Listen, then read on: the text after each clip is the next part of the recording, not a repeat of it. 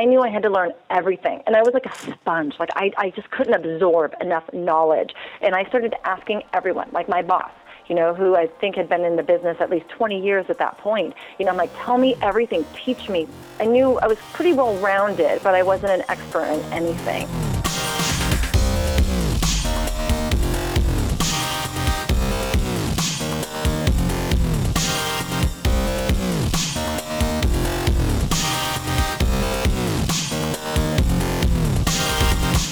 You're listening to Inside Acting, a podcast dedicated to demystifying the inner and outer game of success in the entertainment industry. I'm your co-host, Trevor Algatt.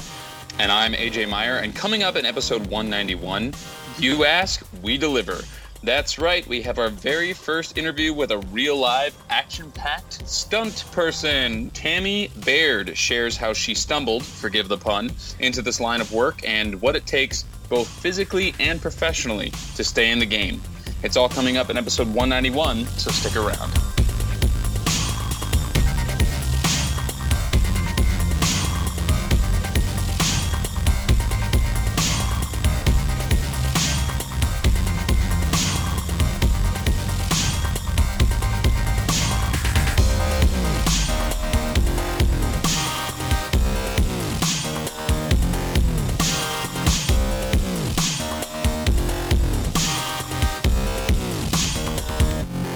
This episode of Inside Acting is brought to you in part by Rehearsal 2, the app for actors. If you want to learn your lines, be off book for your auditions, explore your character, and make stronger choices, there's an awesome app for that. It's called Rehearsal 2, and you can download it right now at rehearsaltheapp.com/download. That's rehearsaltheapp.com/download.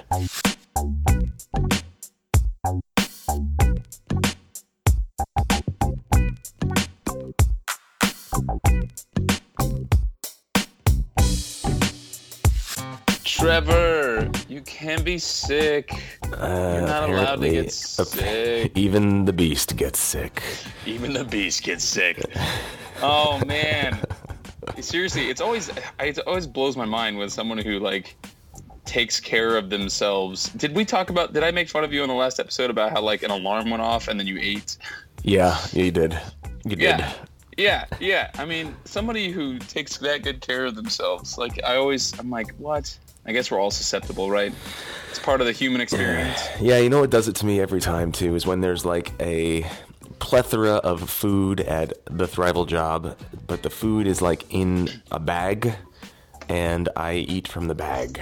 Because my guess is that people, get their grody hands and, scoop into the bag and take the food, and I usually don't do that. I pour it out into my hand because I'm sanitary like that. But my guess is that that's what happens, because every time I get sick, I can trace it back to having recently eaten from a shared bag of stuff in a public place. So you're eating germs, is what you're saying? I'm eating germs. Gross. Don't eat the germs. I think this might be one of the nastiest conversations we've ever had on the podcast. I know. We could go so much further with it, too. No, let's not. My nasal cavity is like a stopped-up sink. It's great. Oh, you went there anyway. I went. Dude, your friggin' digital actor workshop was amazing.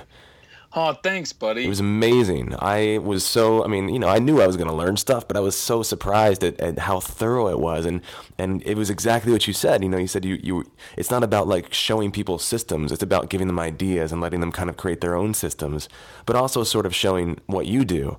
And highly customizable content. You went a lot of places that I didn't even think of, in terms of tracking mileage and going, with the address book and it was awesome, dude. So I just want to give you a huge freaking podcast kudos for an amazing workshop. Thanks, brother. Thank you. Yeah. Like I said, I was a bit nervous and maybe intimidated by the fact that I was, doing it in public for the first time. Because when you're doing it at university level, it's a controlled environment. You know what those humans have been through thus far. Those humans, for the most part, And I had a great time, and I just wanted to, take a moment to thank the people who made it out and just give them a shout out and thank you for the support, both from members and from non-members, the general public, so on and so forth. It was it was a success in my mind as well, and also big huge shout out to David H. Lawrence the 17th, who not only came but was an amazing resource in terms of just adding little tidbits here and there with resources that he was aware of, and also being generous and giving out a couple copies of rehearsal. So here's a question for you: do you have any plans, or is there a possibility that you could present your Digital Actor Workshop to actors in New York? Yes. There are two things I would say about that. The first is that I am definitely building relationships or creating contact with some of the major universities here in New York. The one that I have the biggest sort of foothold in right now is Juilliard.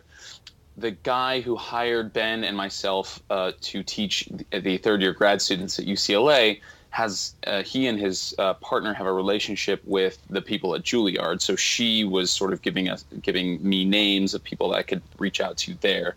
The second thing that I will say about that is that whether I do it at the university level or in public, as you were suggesting it, I do want to make some slight adjustments, at least in the way that I talk about the industry, because it is a different market here.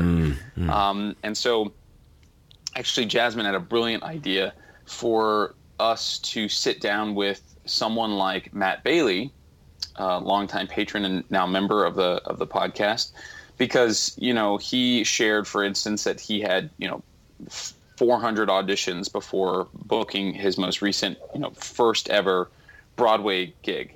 Yeah. And so that's somebody, and he's also done a lot, some film and television out here, and so that's somebody who may know the landscape, and the landscape, like I said, is a bit different. So a lot of what I've created, while it could be applicable in both places, was originally created specifically for the LA market. So like you just mentioned mileage, for instance, right? Well, I wouldn't necessarily talk about using the calendar to track your mileage in the same way, because people don't really drive here, but I would potentially talk about it in terms of keeping track of auditions the way that Matt uses Evernote, for instance. Yeah. So there's just some differences in the landscape here, and I would want to make sure that I sort of customized it to the landscape. That's all. Right on. Yeah, that's really exciting, man. I can't wait to hear how that shakes out. And you've got a meeting coming up. Is this a teaser of some kind? I have two meetings coming up. One is a callback for another meeting I had the week before I left for LA, which is awesome. And then the other one is actually an audition for, I don't know that I want to talk about it too much. I will give a little hint. So NBC has lately been doing these live musicals. They did Sound of Music one year, and then they did Peter Pan the next year. People were kind of, it was sort of a social media blitz when this happened. Like everybody was posting about it. Okay, hold on, let me stop you for a second. NBC, the network, has been staging live musicals in New York. I don't know what theater they're using actually, but yeah, they're staging live musicals and then filming them. So like Carrie Underwood was the lead in Sound of Music. It was like a big, and then Allison Williams played Peter Pan, and Christopher Walken was Captain Hook. Oh, man, amazing. That's really cool. Yeah, they were, I mean, some people loved them, some people hated them. A lot of people just thought that they were really terrible. But anyway, there's another network that wants to get in on this. And you're somehow involved. Well, I have a meeting. You got a meeting. Okay, awesome. And for listeners who might be new to the podcast, we're using the word meeting in lieu of the word audition, because we think that the word audition kind of creates the context of approval and, I don't know, a bunch of other things that sort of take away an actor's power in the room. And we like to use the word meeting because it implies that you're, meeting to see if there's a creative collaboration that can take place. Absolutely. Well, that's really, really exciting, man. I had no idea that the networks were getting involved in musicals, live musicals. That's really, really cool. Yeah, it's new, but it also, like, I don't know. There's a lot of people out there who appreciate musicals, and it's, I don't know. It's been a bit of a double-edged sword for them. Okay. Because, you know, they wanted to do this thing and have it be amazing and cast stars, and then they weren't that good. Okay. Hey, we all got to start somewhere, right? Yeah. I just love that they're supporting live theater. I mean, everybody always is kind of decrying the death of live theater, but if you have people like NBC Universal putting their weight behind live entertainment like that, you know, that's a good sign. That's a good thing. Yeah. That's great, man. I would agree with that. Kick ass. Well, I don't have any real news this week. I'm just ill. You're just in recovery mode. I'm in recovery mode, man. Rest in recovery mode. Yes, exactly. I mean, I'm always working on little things behind the scenes, but nothing to announce just now. We have a great question, or not even a question. It's more of like a longtime listener who's very knowledgeable and very active in the theater world, weighing in with his 2 cents on the Equity 99 seat thing. And he brings up some good points. So I definitely want to devote a little bit of time on this episode just to hearing your thoughts on that specifically, AJ. But before we do that, we do want to hear from another one of our kick-ass sponsors. Yes, this episode of Inside Acting is brought to you by VO2GoGo.com, the award-winning voiceover training system and winner of Backstage's Reader's Choice Award for Best VO Training 4 years in a row. Visit VO2GoGo.com/start for a free Getting Started in VoiceOver online class that'll help you add voiceover to your acting portfolio. That's VO2GoGo.com/start. All right. So George Savage, and I'm going to use his first and last name because he's a member of the podcast, longtime member, longtime listener, is up to amazing things. He's actually in a play, I believe, right now that I hear is just fantastic. And yeah, the Electric Lodge down in Venice, I think. And I think he's actually had a role in producing it as well. I don't have the details for it in front of me, but I wanted to just kind of qualify why I'm using first and last names, because sometimes, you know, I think it's not fair to call out people by last name, especially if they're writing in with a sensitive subject. But George writes in and he says 2 thoughts on the 99 seat theater thing. He thinks they're not going to die because of this is in terms of this equity thing. And for listeners who may not be familiar, equity, well, maybe you'd be better to explain it, AJ, because you know the ins and outs of it a little better than I do. Yeah, so basically, Actors Equity Association recently made some changes to the 99-seat plan that has stood for 30 plus years in Los Angeles. And, a lot of people are sort of decrying the death of intimate theater in Los Angeles. And I've never been one of those people because I'm just not that dramatic. I just think that, I have said that it will definitely hurt the LA theater scene, and that there may be a lot of theaters that shut down, but there's no such thing as like killing storytelling altogether. So George says, that he doesn't think it's going to die or be hurt much at all. I don't think it will die, but I disagree that it will be hurt much at all. And what he points to is that a prominent artistic director told him that all LA small theater shows are cast with fewer than 3% of equity actors. And there's plenty of talented wannabe film actors to volunteer for non-paid roles in small theater. Then, if equity wants to make a difference for their membership, they should go ahead with the even stronger wage requirements, which is what the referendum was.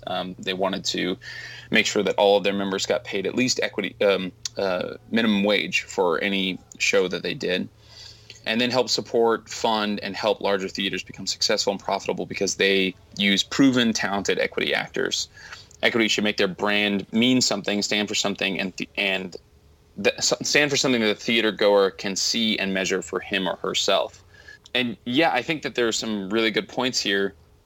I don't know that number is accurate, the 3% thing, but I will say that equity has not shown me, at least, that they have a plan to support the larger houses in the being more profitable and growing and and therefore casting more equity actors. I don't think that I don't think that the plan that they are putting into place is actually going to grow the opportunities the way that we would hope. Because I'm actually with George on this. Like I agree with him in that, you know, having more paid union gigs is always a good thing, but I just don't think that the landscape is there, at least not yet. And so that's why not having some kind of tiered system and coming in with this one size fits all thing didn't make any sense. Now, they did make some changes after the referendum vote. They did make some changes when they put into place what is actually going to be the edict moving forward, but it wasn't a lot, and it certainly wasn't once again in terms of listening to their membership. George goes on to say, you know, it's also been my impression that equity actors don't often mess with small theater shows unless they know the playwright or the AD. I'm assuming he means artistic director. Most equity actors don't even want to even audition for a small theater play for fear of being paired up with amateur community theater actors, community theater in quotes, who will likely and ultimately make them look bad. And like the old days in the 70s, if equity actors just have to be in a non-equity show, they should use false names. Now, regarding the equity brand, that's an entirely more complex situation, but I think a worthwhile one. Equity wants more members. They should convince actors why membership is good for them, and they should convince the public that equity actors are more likely to discover a polished professional show, one worth their time and money. Well, that was the issue that we talked about in the Rock the Vote episode. Was that, you know, you did have people in the 70s, for instance, using false names so that they could do non-equity work. To me, I just feel like, and I think it was Rebecca that talked about this in the Rock the Vote episode, I just feel like that ends up hurting the union in the long run, because not only do you have people, you know, falsifying their name so that they can, you know, work outside of the union purview, but then you also have other non-union actors who don't really see a benefit to joining. In fact, from their perspective, because these people are, you know, hiding the fact that they're doing non-union work, they may see it and go, well, why would I want to join if, you know, someone who is union is doing a show under a false name just so they can do non-union work? It just doesn't. I don't think it helps equity at all. I was just going to say, as a non-equity actor, I'm not racing to join equity. Number one, because there's just not a ton of equity work out here. I mean, there's work, don't get me wrong, but not enough to make me want to kind of join the union, which would then sort of kind of cut me off from doing some really, really great 99-seat theater work, which is prolific. It's all over the place. And, you know, I would hate to be barred from doing something at the Fringe Festival or be a part of the, you know, Los Angeles Theater Ensemble productions or any other, you know, Open Fist, Rogue, you know, any of those great companies. Yeah.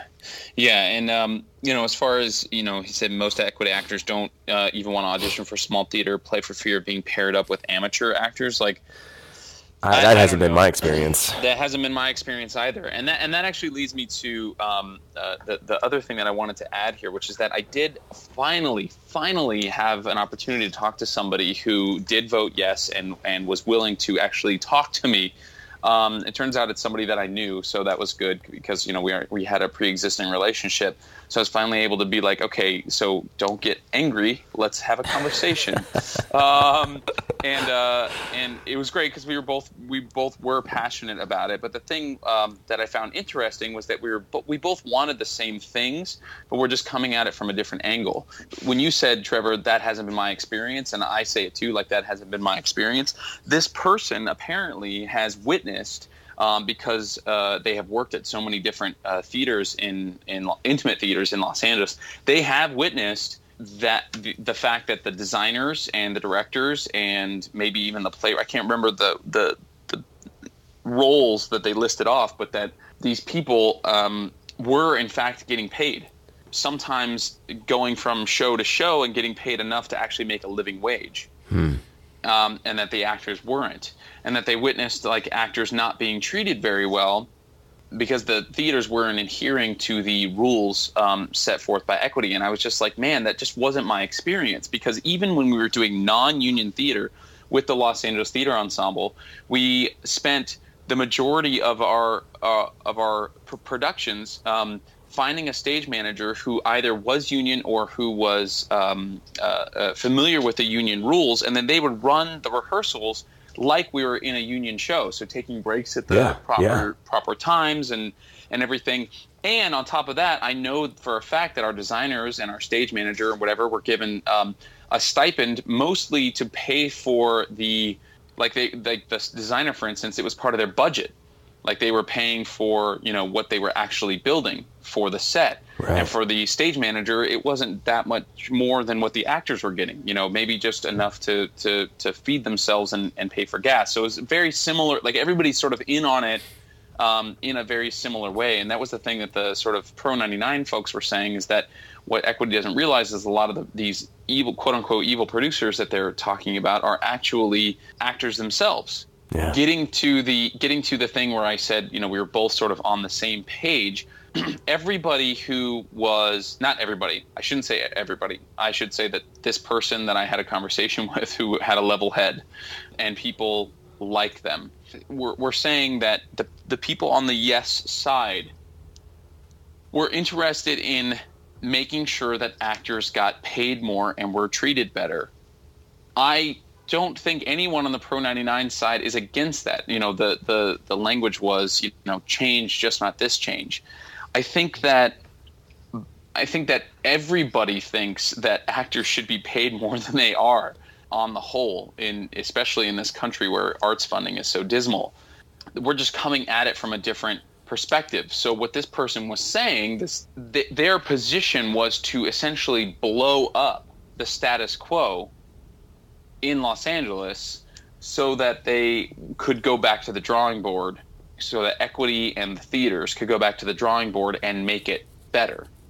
I think that anyone with a level head coming from that perspective seems to be, like I said, we all seem to be on the same page, just looking at it from different perspectives. And I just think that, I don't agree with their way of going about it, and they certainly don't agree with the Pro 99 way of going about it.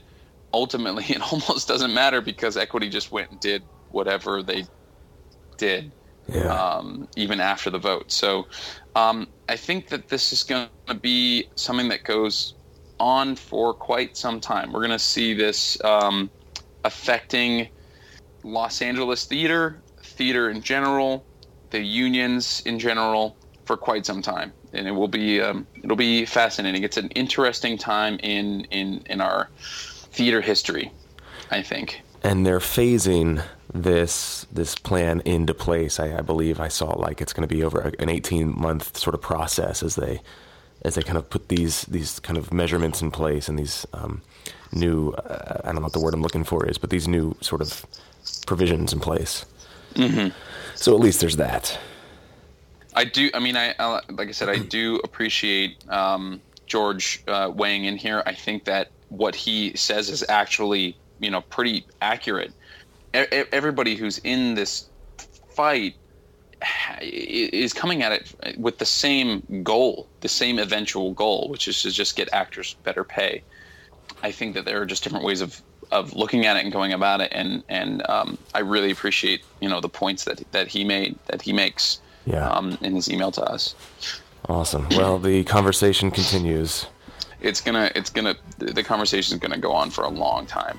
Yeah. It's just gonna be sort of painful and heated and passionate, and potentially move into sort of legal battles before we're done. Kind of like your standard American marriage. Wow, that is so depressing.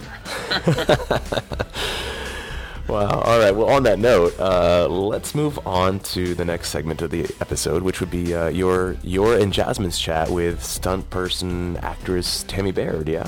Yeah. So Jasmine was the one who sourced this interview for us, so she jumped on, and it's just a fun time, because you can tell based on our questions and our reactions to things that we just had no concept of what this world was like. So I don't know, enjoy us being like wide-eyed and bushy-tailed in this interview.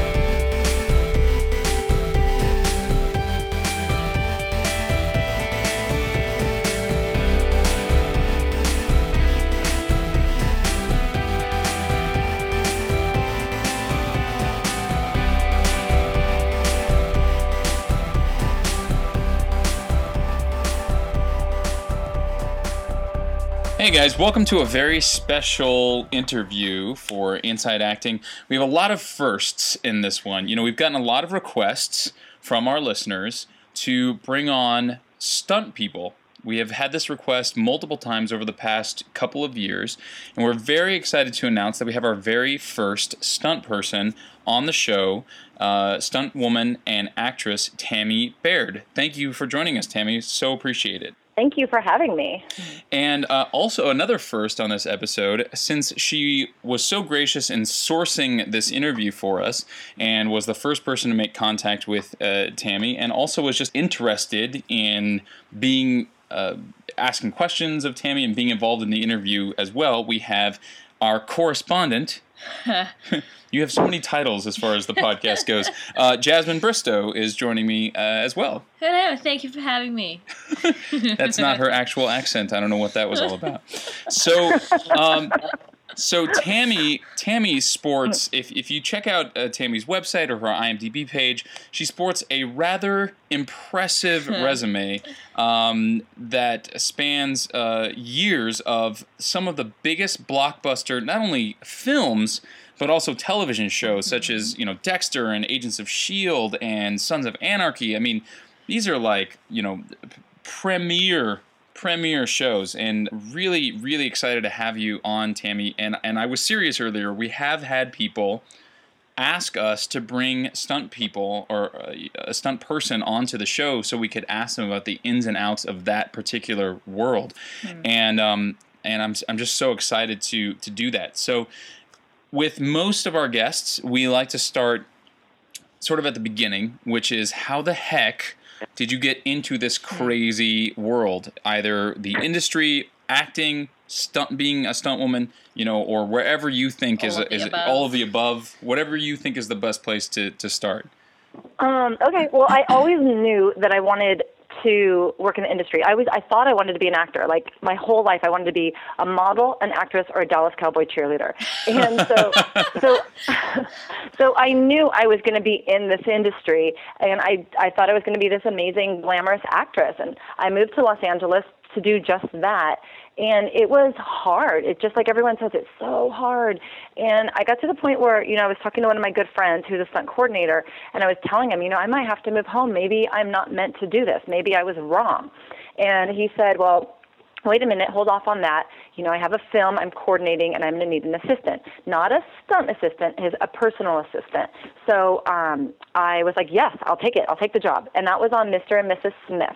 So we're on Mr. and Mrs. Smith, and a small little acting stunt part came up. He called in a few stunt people to audition for it, and he told me, he's like, why don't you go in and audition? So I did, and I got it, and it was a small little tiny acting part, very hard, very hard. My character had to flirt with Brad Pitt's character. Oh, that sounds like a shame. So horrible. And then Angelina Jolie's character sees that I'm flirting with her husband and shoots and kills me, and then Brad Pitt's character has to kill my partner. So it was during that scene when I'm shot that I have squibs, which are bullet holes on my body, and when the squibs went off, it was like, I call it my Tennessee Williams cat on a hot tin roof moment. It was like I heard that click, and I knew, like, this is where you're supposed to be. Wow. So, and it was all in just that moment. And afterwards, I told my boss, I'm like, oh my gosh, I love this. I want to do stunts. And he's like, no, Tammy, save your body. Focus on acting. Focus on acting. I'm like, no, you don't understand. This is it. This is what I'm supposed to do. This is what I'm going to do. Wow. And kind of from there, I went on. I did a couple more movies as his assistant, so I could learn the etiquette and all the ins and outs. And then after, which one was it? I think after the invasion, he said, all right, if you still want to do this, go. And then I was off and running since 2007, and I've been working as a professional stuntwoman ever since. That's amazing. I doubt many people can say, well, my career started because I got shot and loved By it. Angelina Jolie. I got shot by Angelina Jolie and loved it. And loved it, yes. Wow. That's an amazing story. I love it. I want to keep moving forward, but first I want to backtrack because you said you came out to L.A. and Mr. and Mrs. Smith was 2005. So what year did you come out to L.A.? I came out to Los Angeles the end of 2001. So from 2002 until 2005, I had been working my butt off to be an actor, working as a bartender, multiple jobs, anywhere, whoever would hire me, pretty much mostly in the food industry, I would do it. And it was hard. I had one time, I think I had like 3 jobs just to pay, I call it for my acting habit, just to pay for my acting classes, We have definitely referred to it as the acting habit on the podcast before, so you're in good company. And did you said that you always knew that you wanted to be in entertainment in some way, whether it was cheerleading, modeling, or acting. Was it something you went to school for, or did you come straight out to LA after high school, or what was that part of your journey like? Well, I had I've been a very dramatic child growing up. Like I watched a lot of television, and I always say I'm like an amazing copycat because I'd watch, television shows or movies over and over again, and then I just start imitating and pretending.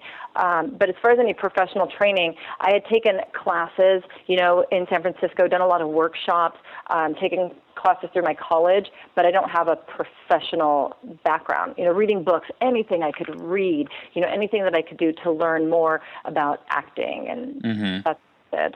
Yeah, it's a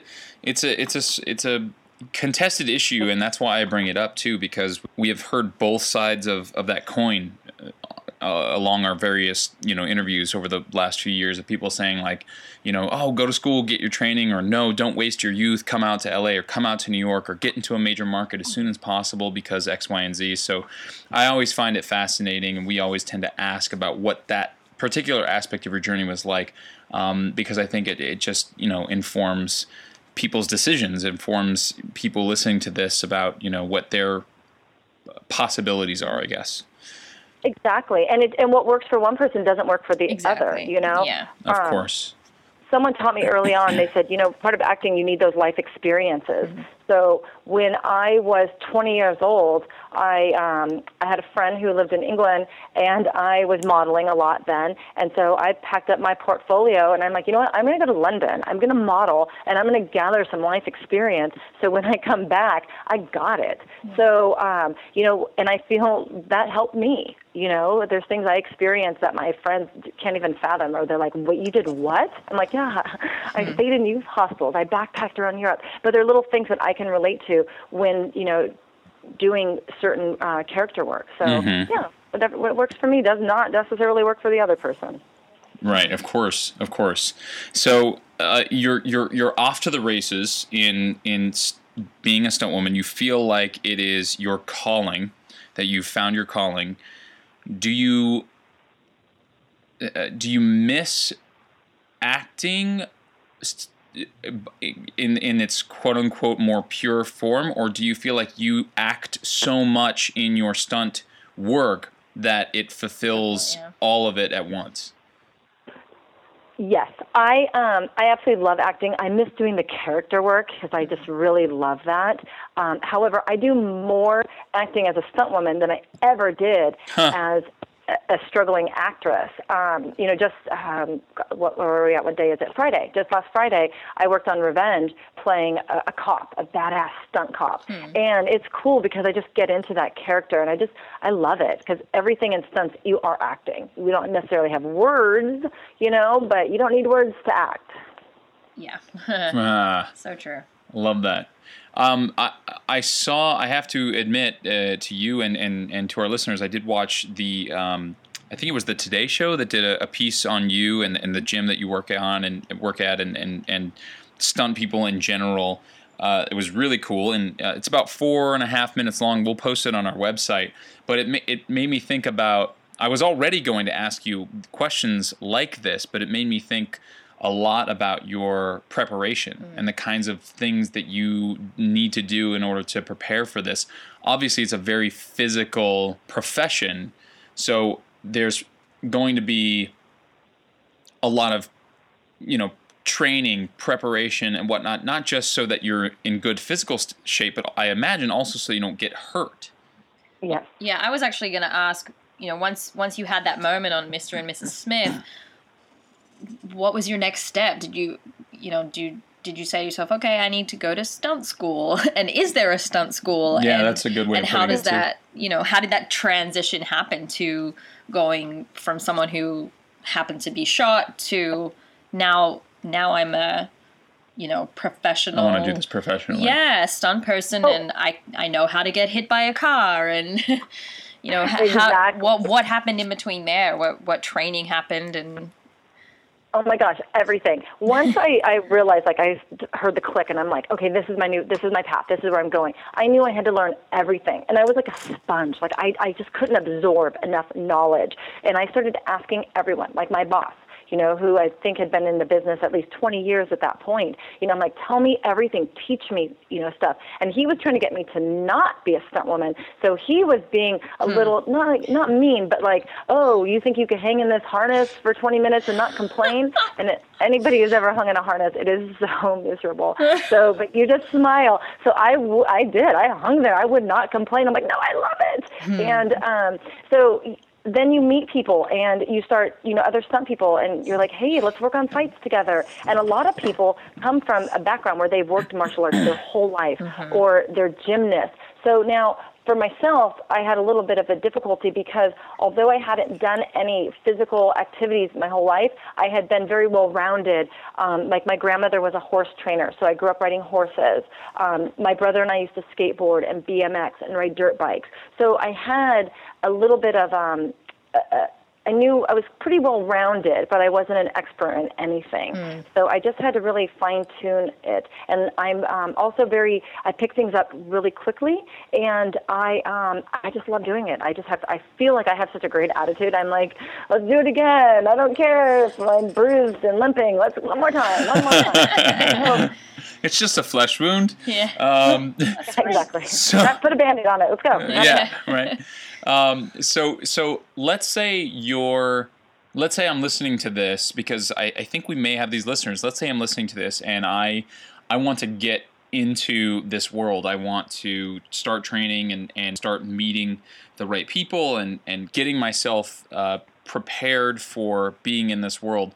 You said you went out and just, absorbed as much as you could, taking from, everything, every piece of material you possibly could, etc. So what were your sort of tent poles? Like if you could say to someone like, oh, this book, that actor, that movie, that gym, that school, that, do you know what I mean? Like what were your main tent poles that you felt propelled you along, and that you would sort of recommend to someone walking along in your footsteps behind you? Well, I was really lucky that there is this amazing stuntman named Bob Yerkes, rhymes with circus, Bob Yerkes, and he opens up his backyard. I think it's Wednesdays and Saturdays. You have to be invited, but once you're invited, he opens up his backyard to you, to stunt people, to train. And in his backyard, he has a high fall tower, where you can start learning your high falls. He used to have a trapeze set in his backyard, but he took the trapeze down to make room for, fighting and other stuff. So his backyard, a trampoline, anything you can think of that's in the circus is basically in his backyard. And he, you learn everything. It's like you're a kid in a candy store, and there's great people there that are helping you to learn the high falls, to learn how to take punches, to learn how to fight. So it's amazing. So I was very blessed that I was invited there. And also I had some great friends that were already stunt seasoned stuntmen that were like, okay, let's teach you this. So I got a lot of private training from some amazing stunt people. So I was really blessed in that aspect. But like you said, there's amazing gyms. Like the one that I did for the Today Show, that was XMA. And that's in the Valley. And XMA is an amazing training center. They're martial arts. I mean, Mike Chat, who owns it, he is fabulous. And all their instructors are great. I highly recommend it. And then I love this other place. It wasn't around when I first started in stunts, but I think it opened up a couple of years ago, and it's called Jam Gym, and it's over in Reseda. And that place is amazing. It has foam pits and springboard floors, and like parkour. Parkour is huge. You can't get better than Tempest Gym. Tempest is amazing. Talk about a kid in a candy store. I talk about all these places, and all of them are fabulous. So those are my 3 top places, would be Tempest, Jam, and XMA. Like, I highly recommend them. If you can get invited to Bob Yerke's backyard, Yerkes, he's going to get so mad I keep saying his name wrong, Yerkes. Bob Yerke's backyard, I would definitely go there too. Bob Yerkes, how old is he? I think he's like 80 years old. The guy still jumps on a trampoline and does flips, and he goes off the Russian swing and flips into an airbag. It just shows you just never stop being physical, because once you do, your body goes. Constantly work out and train. Whether you're a stunt person or not, everybody should be working out. That sounds awesome. On the back of that, what does your workout and training schedule look like? Are you working so much that you don't really need to spend too much time in the gym, or is it a practice for you to stick to a workout schedule? Well, I try to, but because my schedule is so crazy, I could get a call right now saying, "Hey, are you available tomorrow?" So I try. One thing I do a lot, I go to the beach in Santa Monica because I'm addicted to the traveling rings. I absolutely love them. So I try to swing on those at least, 2 to 3 times a week, and I roller skate and skateboard. So I like to do that, 2 to 3 times a week down in Santa Monica and Venice, because it makes me happy, and the beach and the ocean, just gorgeous. But I always want to keep up on my fights. So when I have friends, I don't know what their schedule is going to be like either. So usually I know if I could go to Jam or XMA or Tempest, there's going to be somebody there that I can train with. So if I go to Tempest, I'm like, okay, let's do some parkour. Let's do some free running. Let's play. And then if I'm at, Jam or XMA, I'm going to work on fights. And there's always somebody there who's going to want to work on fights. And I try to work with a bunch of different people, because it's so important to not get used to one person's fighting style. Because when I'm on set, granted, yes, I'll be fighting with let's say the stunt double, and then the actor will come in, and I have to be able to adjust to their fighting style too. So I try not to ever fight with just one person. I always try to mix it up. Nice. It sounds so funny when you put it like that. I try not to fight with one person. I try to fight with lots of people. Whoever will fight with me that day, come on, bring it on. Let's do it. Yeah. Oh man, it's just so funny when you put it that way. So as an actor, I know that when it comes to the word training, a lot of that has to do with, yes, keeping in shape, hitting the gym and making sure that I'm in top physical form, so that if I get called in for a particular role, I look a certain way, forecasting for the producers, for the director to fit that particular role. But I also know that training means being in class, working on scene work, working on character work, like you were talking about earlier. And it sounds like because you said, I'm only saying this because you said that you miss it. It sounds like the majority of your training is focused on the physical aspects. Do you think that it's important for a stunt person to also either have had or continue to have acting training? Yes. When I first got into stunts, my friends, my stunt guy friends were like, okay, Tammy, now you're a stunt woman now. You're not an actress anymore. You're a stunt woman. So, focus on that. Don't try and push your acting. And I was like, oh, okay. So I didn't really tell people that I was able to act. And now the business is changing that it's like now you tell everybody, no, I can act, please, because they will put you into those spots. I don't know if actors hate that. They're like, actors are like, no, stick to stunts, people.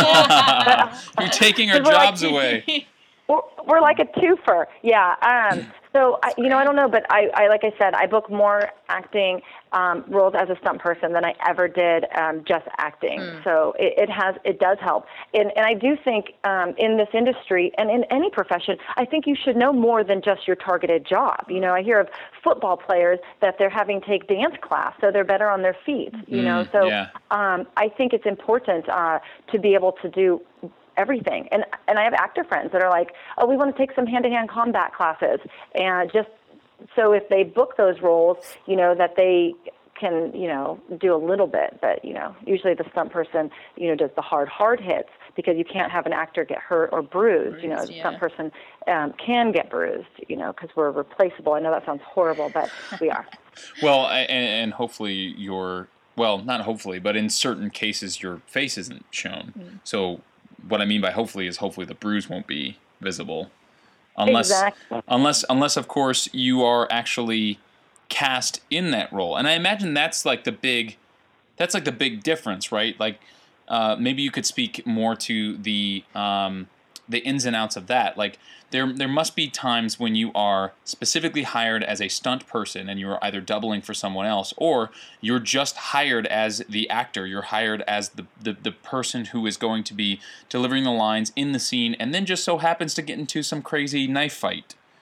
Yeah. Well, what's funny about that is I'm so used to being a stunt double. I worked 4 seasons on NCIS LA doubling Daniela Rua and 6 seasons on Sons of Anarchy doubling Katie Seagal that I'm so used to having to hide my face. And thank goodness I have long hair, and so do those actresses. So when I actually get booked as, stunt mom or, whatever the role is that the person's going to get hit, it's just habit that I naturally just want to hide my face. And so a couple times, like the director's like, no, you don't have to hide your face. We want to see this. And I'm like, oh my God, I'm so used to hiding it. So that way when you do the close-up on the actor, that you can see their beautiful face and not mine. So, so sometimes it does throw me off because just out of habit, I'm so used to hiding my face. And that goes way back to even when I first moved to LA and I was doing background work. And I would, you'd have to do these the atmosphere behind the scene. And I wanted to work more. So anytime I would cross past camera, I'd always turn my head so that no one could see my face because I wanted them to keep calling me back to do more background work. And I didn't want to get, I call it burned, so that you couldn't see my face and they couldn't reuse me. So I'm like the master of hiding my face to the camera. Wow. So then I guess my next question becomes, when, and actually this is Jasmine's, taking notes here as we're going along. So I know she has this question too, but we were curious about casting. Essentially, what that process looks like. Obviously you are not only a specific type, meaning what you look like, but you're also a specific type based on your skill set. So I guess the question is, do you still audition? Do you audition? Do you deliver lines? Do you go into a room with a casting director? Are you represented by an agent? Is there an agency for stunt people? Yeah, I think that at the end of your reel, I saw something like Action something, agency. So, when you're submitted, is it a thing that you audition for, or are you just like, oh yeah, she fits the type, let's bring her in, and then that's it, because they know that you are a stunt person who also happens to act. Sorry, I know there's a lot to throw at you all at once, but I'm just so curious. Well, it's pretty much all of the above. So, yes, we still have to audition. If there's ever lines, definitely have to audition. They'll call however many of us in to the room. Hopefully we get the sides the night before, but if not, I do so much cold reading. So we go in and we audition, and they pick who they want, depending on the look or depending on your acting ability. It's crazy because I've gone in, even when I used to model, I would go into auditions and I would be the only brunette in there. And I'm like, why? Am I in the right place? Like, everyone's blonde, or everyone's African American. What's going on? So you never know what they're looking for. So, so I go in and audition with whoever they pick, and hopefully I book it. As far as who calls me in, now I used to be with an agent, and they dropped me last year because I was working a lot out of California, and so they were like, you're not available to do auditions. So that was a bummer. So right now I'm currently looking for new representation, but I've also booked roles where the stunt coordinator says, we need a person who looks just like this, and based off of, playing cops. I play really mean, badass cops. Like I get all tough and everything. So people know, like, oh, she could be badass. Let's pick Tammy. So sometimes they'll just pick me, knowing that what they've already seen in the past, that I can do that part. So if there's any badass cops with Latina flair, I got those roles. So So anyway, so sometimes I book those just because I don't have to audition, because they already know.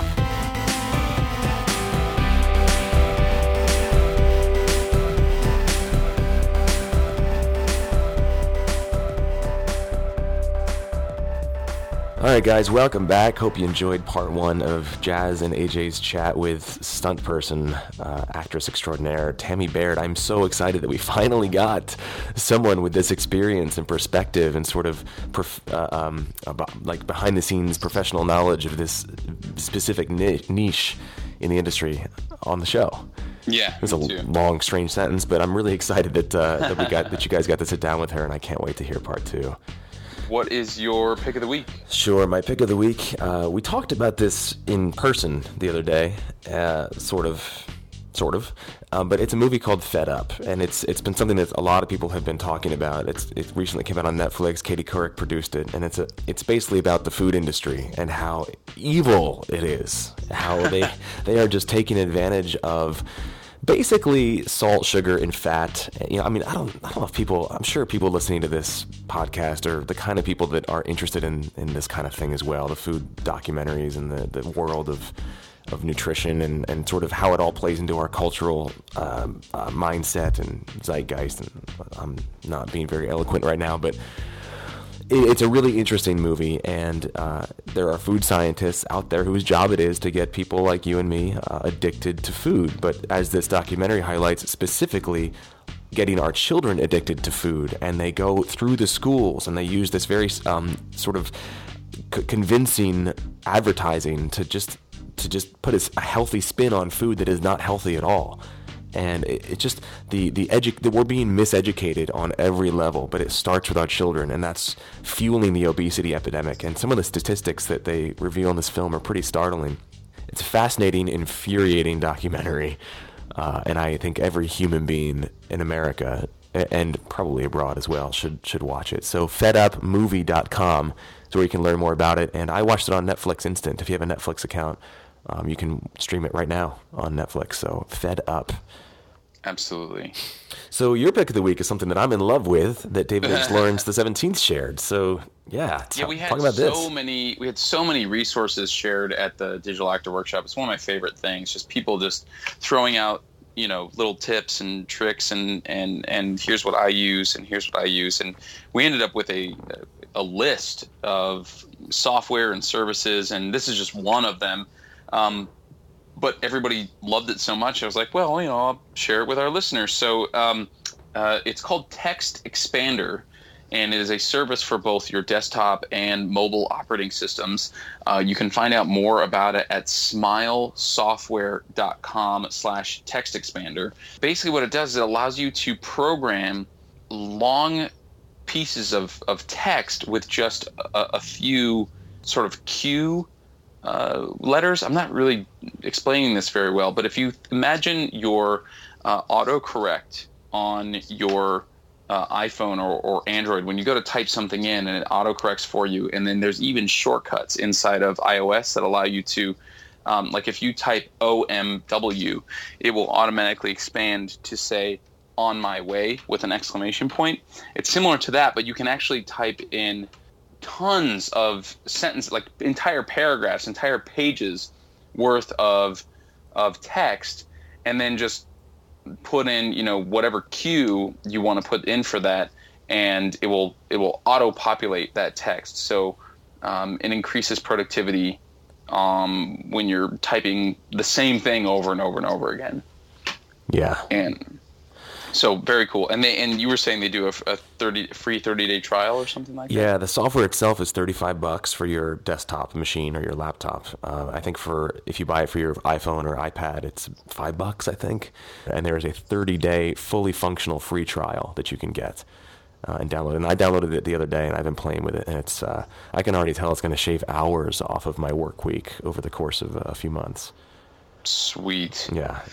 It really is the little things, you know. You spend extra 5 seconds on something here, an extra 30 seconds on something there. It doesn't seem like much at the time, but compound that over a few weeks or months, and there's hours and hours and hours of doing repetitive stuff that you could be using towards, you know, writing your screenplay, submitting to an extra job or two, memorizing your lines, you know, working on your website. I mean, a million things you could do. You would just chilling out, you know. Yeah. So I believe very much in finding those little things that you can automate or streamline. And TextExpander, like you said, is a great example of that. Awesome. So that, just to recap, that is Fed Up, and which is Trevor's pick of the week, and TextExpander from yours truly. No listener pick this week. Yeah. But we do have a lot of new people that joined our Inside Acting membership that we are so thrilled to have part of the family and see inside the membership and hear what they're up to. And this is just another kind of small batch of the people that have been joining. But we want to give a huge shout out and thank you to Tamara Hilberry, Janelle Engel, Manuel Alvarado, Katra Parkman, Julie Dinoweth, and Brittany Isham. I hope I pronounced those names somewhat accurately, but I've interacted, I think, with all of those people, actually. Many of them were also at your Digital Actor Workshop, so we had a chance to meet them. But we're thrilled to have them in the membership and part of the family, and can't wait to create epic things together. And our member win of the week comes from longtime listener, patron, member, Stefan Goldbach, who in like 1 week got 3 callbacks, and the very first short that he produced got into a film festival in New York. Like, just crushing it. Yeah. You know what I love about this, too, is that he says 2 things. Number one, he's vulnerable with it. He started off his post by saying, "My name is Stefan, and I have a hard time sharing wins." And I just love that. I think that instantly, like, pretty much all of us can relate to that. And then he also went on to detail kind of what it took from him to create those results. And he says, you know, these are wins for me in terms of tenacity, in terms of taking charge, in terms of putting in work in the craft, in terms of allowing himself the freedom to play. And I love this. He said, above all, in terms of investing in relationships, building relationships with casting, with reps, with filmmakers and other actors. So that's pretty cool. It's really, really cool. I just love that we can be part of somebody's journey that way, and that we can learn from each other's wins that way as well. Yep. Congratulations. Yeah. Congratulations to him, and especially for being vulnerable enough to share it. Yes. Amen. Alrighty. Well, today's episode of Inside Acting was produced and co-hosted by yours truly, AJ Meyer, and of course, Trevor Algatt. Jen Levin is our production coordinator, Gadali Gubrick is our marketing and web director, Jasmine Bristow is our director of public relations, and Deborah Smith is our community manager. Trevor Algatt composed our theme music. You can sign up for our free weekly email dispatch and listen to all of our recent episodes at our website, insideacting.net. You can also find us on SoundCloud, Stitcher, and iTunes. Thank you to our sponsors, Rehearsal2 and ViodaGogo.com, and thanks to you, our listeners. If you love Inside Acting, and who doesn't, and want to keep the keep the show going, sign up as a monthly member and get cool perks, like access to our exclusive online membership mastermind group. Exclusive membership master... Did I do that right? Close enough. Freebies and discounts on merchandise like our IAP t-shirts and other upcoming podcast offerings, and many, many more things. Just visit InsideActing.net and click on the membership tab. And that does it for episode 191 of Inside Acting. Just 9 more until the big 200. Thanks for listening, everybody. We'll see you next week. And in the meantime, Don't eat the germs.